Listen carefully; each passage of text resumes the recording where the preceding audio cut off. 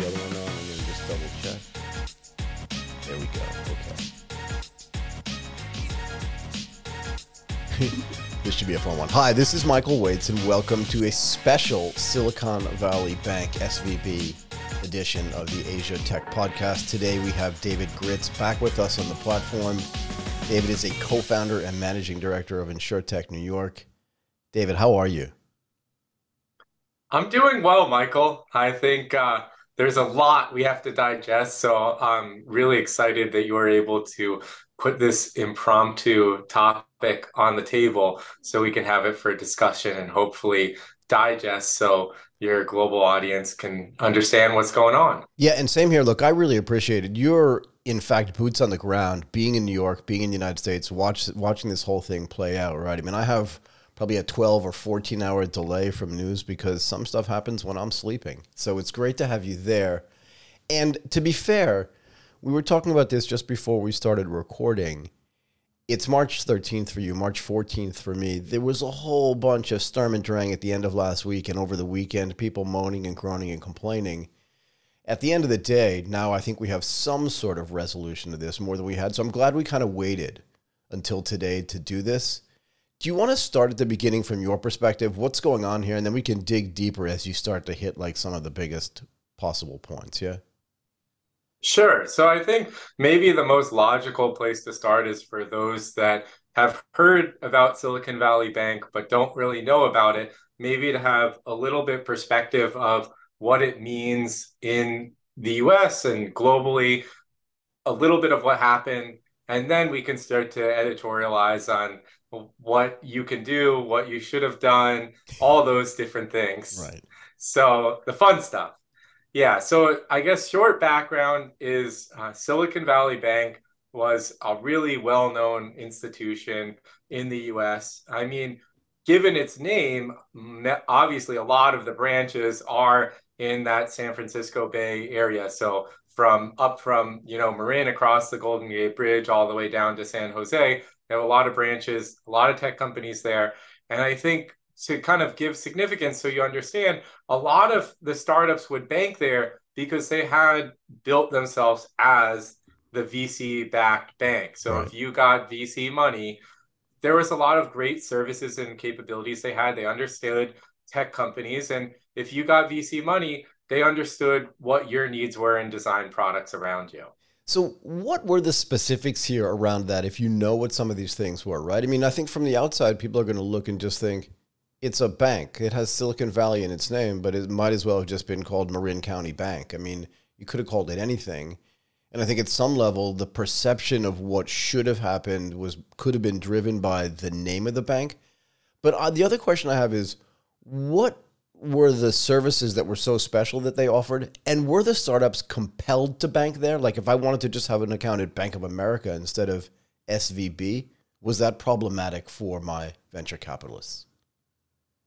Sure. So I guess first starting point, what are some of those services? Yeah. So I think the simplest services, like if you think of a bank, right, there's the core part of it, right, deposits and custody. Yep. And then there's how they make money, which is typically some version of lending or credit, right? So there's not a lot of banks in the US that provide lending and credit to new companies. In fact, most traditional banks, you think the JP Morgans, the Wells of the Yeah. world, they want to see, 24, 36 months of bank statements, and they're going to lend on pretty logical things like, what was your EBITDA? And we'll do a multiple of EBITDA. Or usually, like even some of the riskier ones, and I say risky in air quotes, right? But ones that are willing to be up on the risk curve, like Santander, they'll say, what was your revenue for the past 2 years on the tax returns?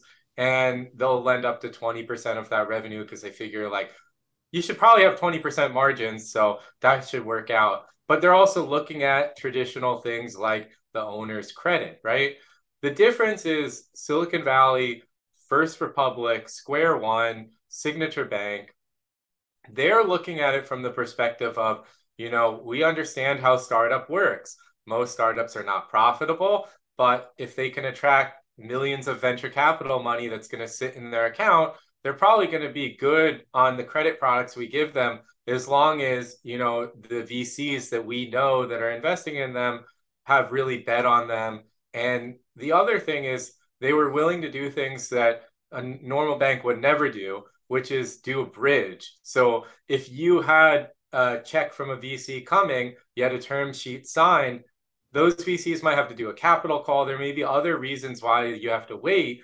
But they understood that because they knew most of the VCs, a lot of the VCs banked with them. So they could basically underwrite that bridge or credit products. They also got into some of the venture debt type of products. So Right. if you're raising 5 million in equity, maybe you pair that with 5 million in debt, and they're okay accepting the fact that right now you don't have the EBITDA to cover it, but they see your revenues growing, 20% a month. So eventually it will be. So, what are the implications of the mismatch of the balance sheet here? Right? Do you want to talk at all about how a lot of this lending takes place short place, but a lot of the investments that they made were long term, right? So you're mismatching short term liabilities with long term assets. Can you talk about that and just the credit risk and the risk that they were taking on that front as well?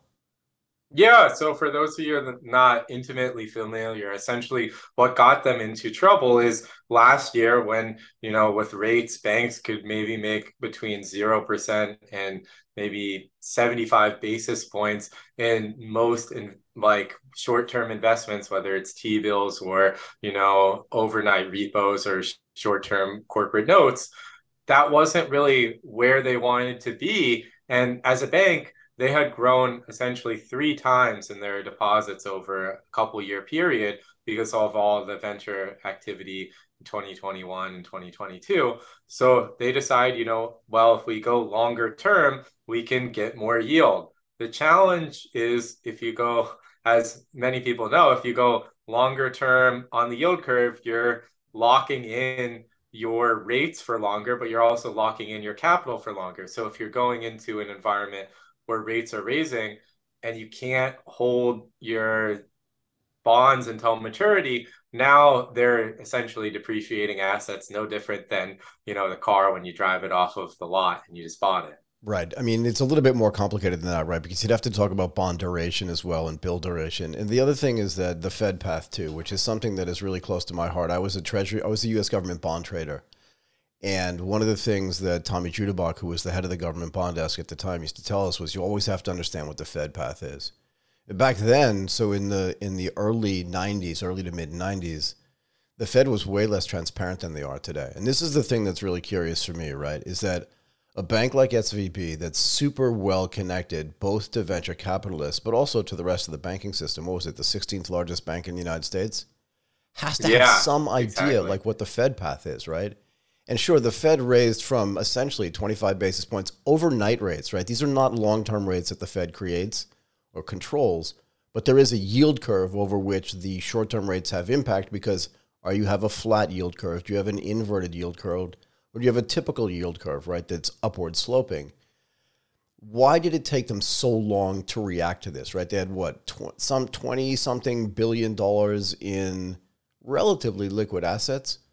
But during the time where the Fed went from 25 basis points up to what, 5%? So 475 basis point increase in rates. They did what and why?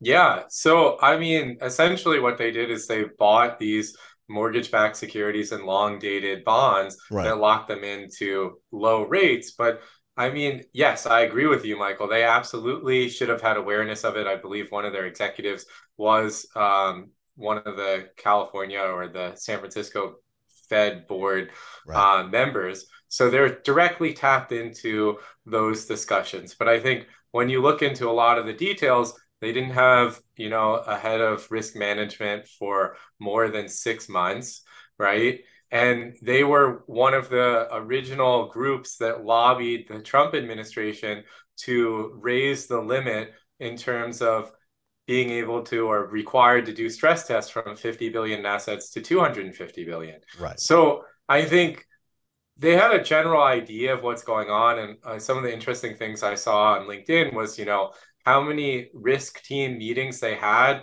over each year. And it was only increasing. I think it was more than 15 in 2022.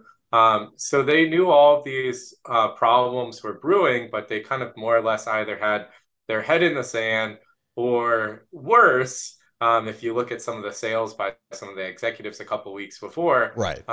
had an idea that something wrong was going to happen. So, what is the moral hazard here? I mean, I want to go back a little bit. We can talk about moral hazard in a second, but I want to go back and talk about the repeal of Glass-Steagall by the Clinton administration back in the early 90s, and also the relaxing of the Dodd-Frank regulations that you were just talking about, right? Because this is where the rubber really hits the road.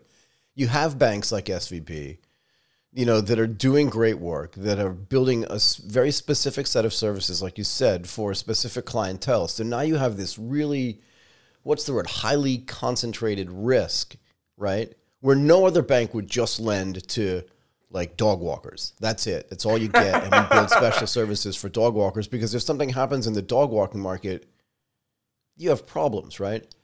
But the relaxation of Dodd-Frank and the removal actually of Glass-Steagall in the 90s made it so that even a community bank, which is essentially what SVB was at scale, now can take super duper risk. I mean, we should have learned this back in 2007 and 2008.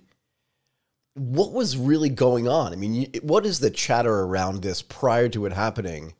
And then what's the culpability as well of some of the investors who were like, don't tell anybody, but just take your money out of the bank, right? Because we think there could be a problem. And then complaining later why the bank wasn't then saved. Do you know what I mean? Yeah. So I think a lot of points to hit on. I'll start on the historical piece because Please. I mean the Glass-Steagall Act being crushed, in my opinion, is one of the worst choices of regulators in the last, we'll call it 50 30 years. plus years, Yeah. 50 years. Yeah.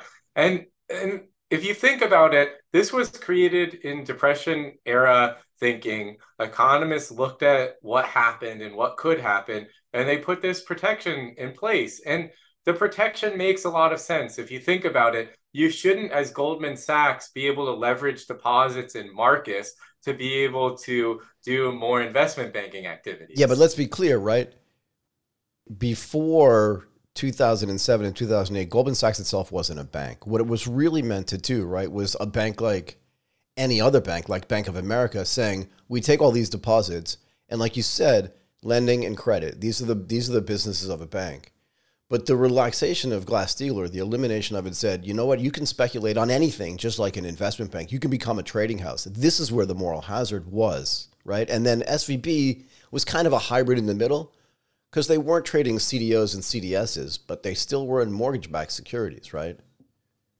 Right. No, I mean, I definitely agree with you, Michael, that from that direction, that commercial banks and whether it's just SVB, like obviously Signature Bank failed over the weekend, and they take the same type of risks. And like, if anything, they're more like a community bank than even SVB Yeah. was. So I think that's definitely the problem. But I guess what I was getting at with Marcus is it goes both ways, Right. right? Investment banks that want to get bigger by becoming commercial banks is a risk that, in my mind, is a tail risk that we haven't quite seen the impacts of Yeah, yet. it's so new. It's so new, right? 'Cause a lot of the stuff that happened after the 2000 and 2008 was that for the Fed and for the Treasury to protect the investment banks after the global financial crisis, they said, to become under the regulatory authority, you have to become a bank and take deposits. And this was partially to help out what was happening in the financial system at the time, but also to help inside of the regulatory environment as well. Can you comment about the run, right? In other words, all these Yeah. people that came out after the weekend or even before the weekend were saying, like, we have to support SVB and all this other kind of stuff. And yet some of them were actually responsible for telling their firms, their investee companies, excuse me, to take the money out because they were nervous. Yeah. I mean, honestly, I feel like it's super hypocritical. I mean, it's not the only time that we'll call it VCs do hypocritical things. There's probably half a dozen other examples, Maybe. right? Like, flying on their private jet to meet with startups and telling founders to reduce their travel. But I think Going to in COP27 on a private jet. yeah, so I think in this situation, right, they had a fiduciary responsibility to protect their companies and to Sure. ask them to pull the money out. But I think then over the weekend to all post on Twitter and LinkedIn, here's the letter we have that we support SVB. Yeah. And if SVB is bought, we'll keep the deposits there. To me, like that's the worst form of hypocrisy. If you said to take the money out, you should be in camp, Big Four bank or Yep. whatever the alternative is. You can't then turn around and say, oh, we love all the employees of SVB and we want to help them, even though you're ultimately the ones that like stab them behind the back. So I think you can't have it both ways on one side. Do I think that, the investors killed the bank? I mean, a lot of people say, if the money didn't flow out is in, billion-dollar chunks in an hour, multi-billion-dollar chunks in an hour, they could have survived it. And yes, that's probably true. Maybe. But I think the challenge is it might have happened over a month. The fact that this happened essentially on a Friday and could be resolved by the regulators on a weekend. I mean, I think partly what caused it to have to be solved on the weekend is most companies have payroll on the 15th. Right. And if I'm Janet Yellen, I'm probably looking at this and saying, well, I really don't want to use taxpayer money or have a perception of it. I don't want to backstop a bank. But if I take, we'll call it 5,000 startups times 20 people, right? Like that's a big number and that's going to meaningfully affect the jobs report on the next month. Yeah. So I think that weekend caused it to become political. And I think the government, in my opinion, did the right thing, even though there's probably a lot of people in this country that think, well, why is the everyday man having to backstop all of these startups and all these VC people? They knew what they were doing. They could have looked at the bank balance sheet. I think there's a certain sense that the regulators have to protect contagion because if they didn't backstop it, the same thing could have happened to 20 more banks like on Monday. And from what I'm hearing, it is still happening to 20 more banks on Monday. But those banks may be able to survive. I mean, it sounds like Schwab's being hit, First Republic, PacWest. There's a bunch of others that, may fail because of this, but it could have been a lot worse. The equity trader and portfolio trader in me feels like a lot of the activity that happens on Twitter can get driven by people shorting stocks and what we would call talking their own position. So going after some of the other smaller regional banks or smaller community banks means that maybe potentially they borrowed some stock at decent rates, shorted those stocks before the weekend, and then just, again, went after them in public. Kramer used to do this all the time, right? Just to try to make money. Do you feel like any of that's going on as well? No doubt. I think that's absolutely going on.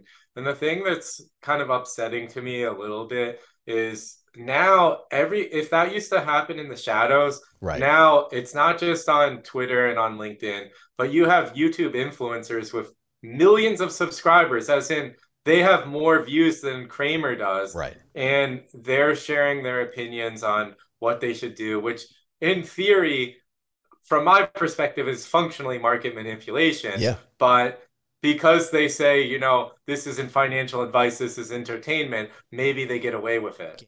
This is just GameStop all over again, right? Certainly. I mean, in reverse a little bit. In reverse a little bit, yeah. But I'm just saying, like, the same level of influence where people say something bad's happening. The only way to disintermediate that is for us to get together and do it together, read the Reddit thread on it, and then GameStop happens. Do you get the sense as well that some of the venture capitalists, because they've been supporters, I'll put that in quotes, of SVB for the past 30 or 40 years, or for however long they've been investing, also had a lot of their own money, whether it's personal money or their firm money, in the bank too? And this is one of the reasons why they were freaking out over the weekend, because, if you're taking 2 and 20 on $2 billion, you're talking about $40 million a year in fees that could potentially get deposited into a bank that may go bankrupt. Was this part of the worry as well? Absolutely. I think there's two pieces of that. So the first order worry is many of them had their money sitting. Even like, what if you did a capital call that week? You Yeah. have a lot of your money sitting in the account. So I think there was a legitimate concern that they would be losing money for their LPs directly. But then there's the indirect impact, which is their portfolio companies, that the money they just gave them is now all evaporated. And they either have to put more money in to dilute them, or they're going out. And now, if you have to get, let's call it 2 in 100, now you need to get 4 in 100 to Right. make up for Right. the ones that just died. Right. So, but again, here's the part of the moral hazard. I also think some of their personal money was there too, right? In other words, watch this flow. I invest in a company like Airbnb, let's say, or in Uber, right? And I deposit the money that I gain from that back into SVB, and then I use that to make some of my capital calls if I build my own venture capital company based on the winnings that I've had from some of these unicorn companies that got built in Silicon Valley. And it all seems fine until it's not. So it's not just meaning my firm's money, but my personal money is there as well. And I think I saw some of that in public freaking out on Twitter. How do you protect against this happening going forward? Is there any way to do that? Yeah, no, and I think there's definitely one, I agree with you. They probably had some of their personal money in it as well. But I think, a number of people have come out on LinkedIn that come from more of a traditional finance background. Yep. Like one guy I've been following a lot, Howard Katzenberg, he runs a startup called Glean and used to be the CFO of On Deck Capital. I mean, he's been having like really good posts. And if you think about it, this all comes down to fundamentals, treasury management, Yep. right? Yep. So if you know your insurance limit in the US is 250,000, Right. why would you ever exceed that, right? It's pretty simple. There's money market accounts now. And in fact, it's actually kind of stupid, right? Like if you're a startup, you got $10 million and you can make 4% on it in a money market that you're probably same bank, maybe even SBB had, because supposedly they had sweep accounts. Right. You're one, not giving your company the capital that it could have because of the return. But the other thing is just poor treasury management, right? Like you should ultimately have your capital protected and it should be invested properly. So I think a lot of this is there were too many tech people without any finance background, without any training on what to do with the capital, just making moves in the way that they would think is normal. But anyone who's trained in finance that's been Yeah. in a large corporation would say that that's crazy, It right? is. Yeah. I mean, when somebody with my background comes out and reads all the stuff that's been going on here, you just look at it and again, it reminds me, if you're a movie buff at all, it reminds me of one of the scenes in Casablanca where the chief prefect of police comes in and finally shuts down Rick's American Cafe and he says, "There's gambling going on in here." And then on the way out of the building, one of the guys goes, "Yeah, here are your winnings, by the way." Right. And if you've never seen Casablanca, go back and watch the movie. But the point is that it all seems very sort of incestuous as well. And I think this is part of the perception problem that they have. There were a lot of people saying, what if this was just called the Kansas City Farmers Bank? And I guess my response to that is, what if it was just called the balance sheet mismanaged bank, right? We don't want anyone Yeah. to lose their jobs. And you're right. If it's 5,000 companies and 200 employees or whatever it is, you're talking something that's material to employment, particularly on a month-to-month basis. But on the other hand, if in the risk reward calculation, there is no risk and it's just rewards, if you remove risk, then this is just going to keep happening at scale. And because information is available in a way that's frictionless and almost instantaneous, this is just going to keep happening, I think, unless some other things change and we go back to Glass-Steagall and also re-strengthen the Dodd-Frank stuff, right? Does that make sense? Yeah, no, I think the challenge is what just happened with the regulators is we basically celebrated risk taking Yeah, and basically no one even got a slap on the wrist. I mean, nobody. obviously, all the people at SVB are likely going to lose their job, but all these other players, the VCs that were hypocritical about it, the founders that didn't have the proper treasury management practices, and frankly, like the individuals that didn't have the proper treasury management practices are going to go back, they're going to go to sleep, and they're going to forget all about it the next day. And we're going to lose this opportunity to collectively get better as an organization or as a globe in terms of thinking about how to properly manage money. So a couple more things, and then I'll let you go. HSBC comes in the United Kingdom and says, we're going to buy all of the assets, essentially, and all of the liabilities of Silicon Valley Bank UK. They come in and essentially save this business. And it's probably just going to be business as usual going forward, right? HSBC has trillions of dollars of deposits and assets under management. Has there been an announcement of what's going to happen in the United States? Because it feels to me, and I said this on Thursday and Friday of last week, just watch the bank that actually acquires them. And they're the ones with like the closest relationship to the Fed, to the FDIC, and also the Treasury, yeah? Yeah, so there hasn't been an announcement yet. Yeah. There's an acquisition. I know on Sunday there was a lot of news about, an auctions opening up, and like there were some people saying, PNC was going to put a bid in, and then they pulled the bid out. So there is likely going to be an acquisition at some point, but my understanding of what's happened is like they've opened their doors, but it's essentially, a government conservatorship for the moment until they figure out if there's an ultimate home. Got it. Is there anything else that we missed that you wanted to point out? We've been at this already, I think, for about 30 minutes. Is there anything else you want to mention, or should we just let you go? So I think the one thing that I want to mention is like the what's next in some of the long consequences. And go for it. Since we're InsurTech New York, the insurance angle. Yeah. So I think the long-term consequences of this is, yes, I think there's going to be some contagion. It's going to affect other banks beyond First Republic, Schwab, and Signature Bank. There could be, a dozen others that are impacted. But I think the ultimate long-term consequences, my hope is that there's now awareness that no matter where you're putting your money, right? When you put your money into a stock, when you put your money into a bond, you typically do your diligence. I think everyone should know now, if you're putting your money into a bank, you should do your diligence, right? And I mean, myself, I'm to fault. Like, I have some money in a community bank, and this prompted me to look at their balance sheet. And you want to know what was great? I looked at their balance sheet, and they have $0 in assets held to maturity, right? They have roughly 900 million that's in assets across like a bunch of different things. They have a strong loan portfolio, and there's only 800 million in deposits. So they're extremely healthy. And this is just some random bank that's in Delaware, Bank of Delmarva. So I think,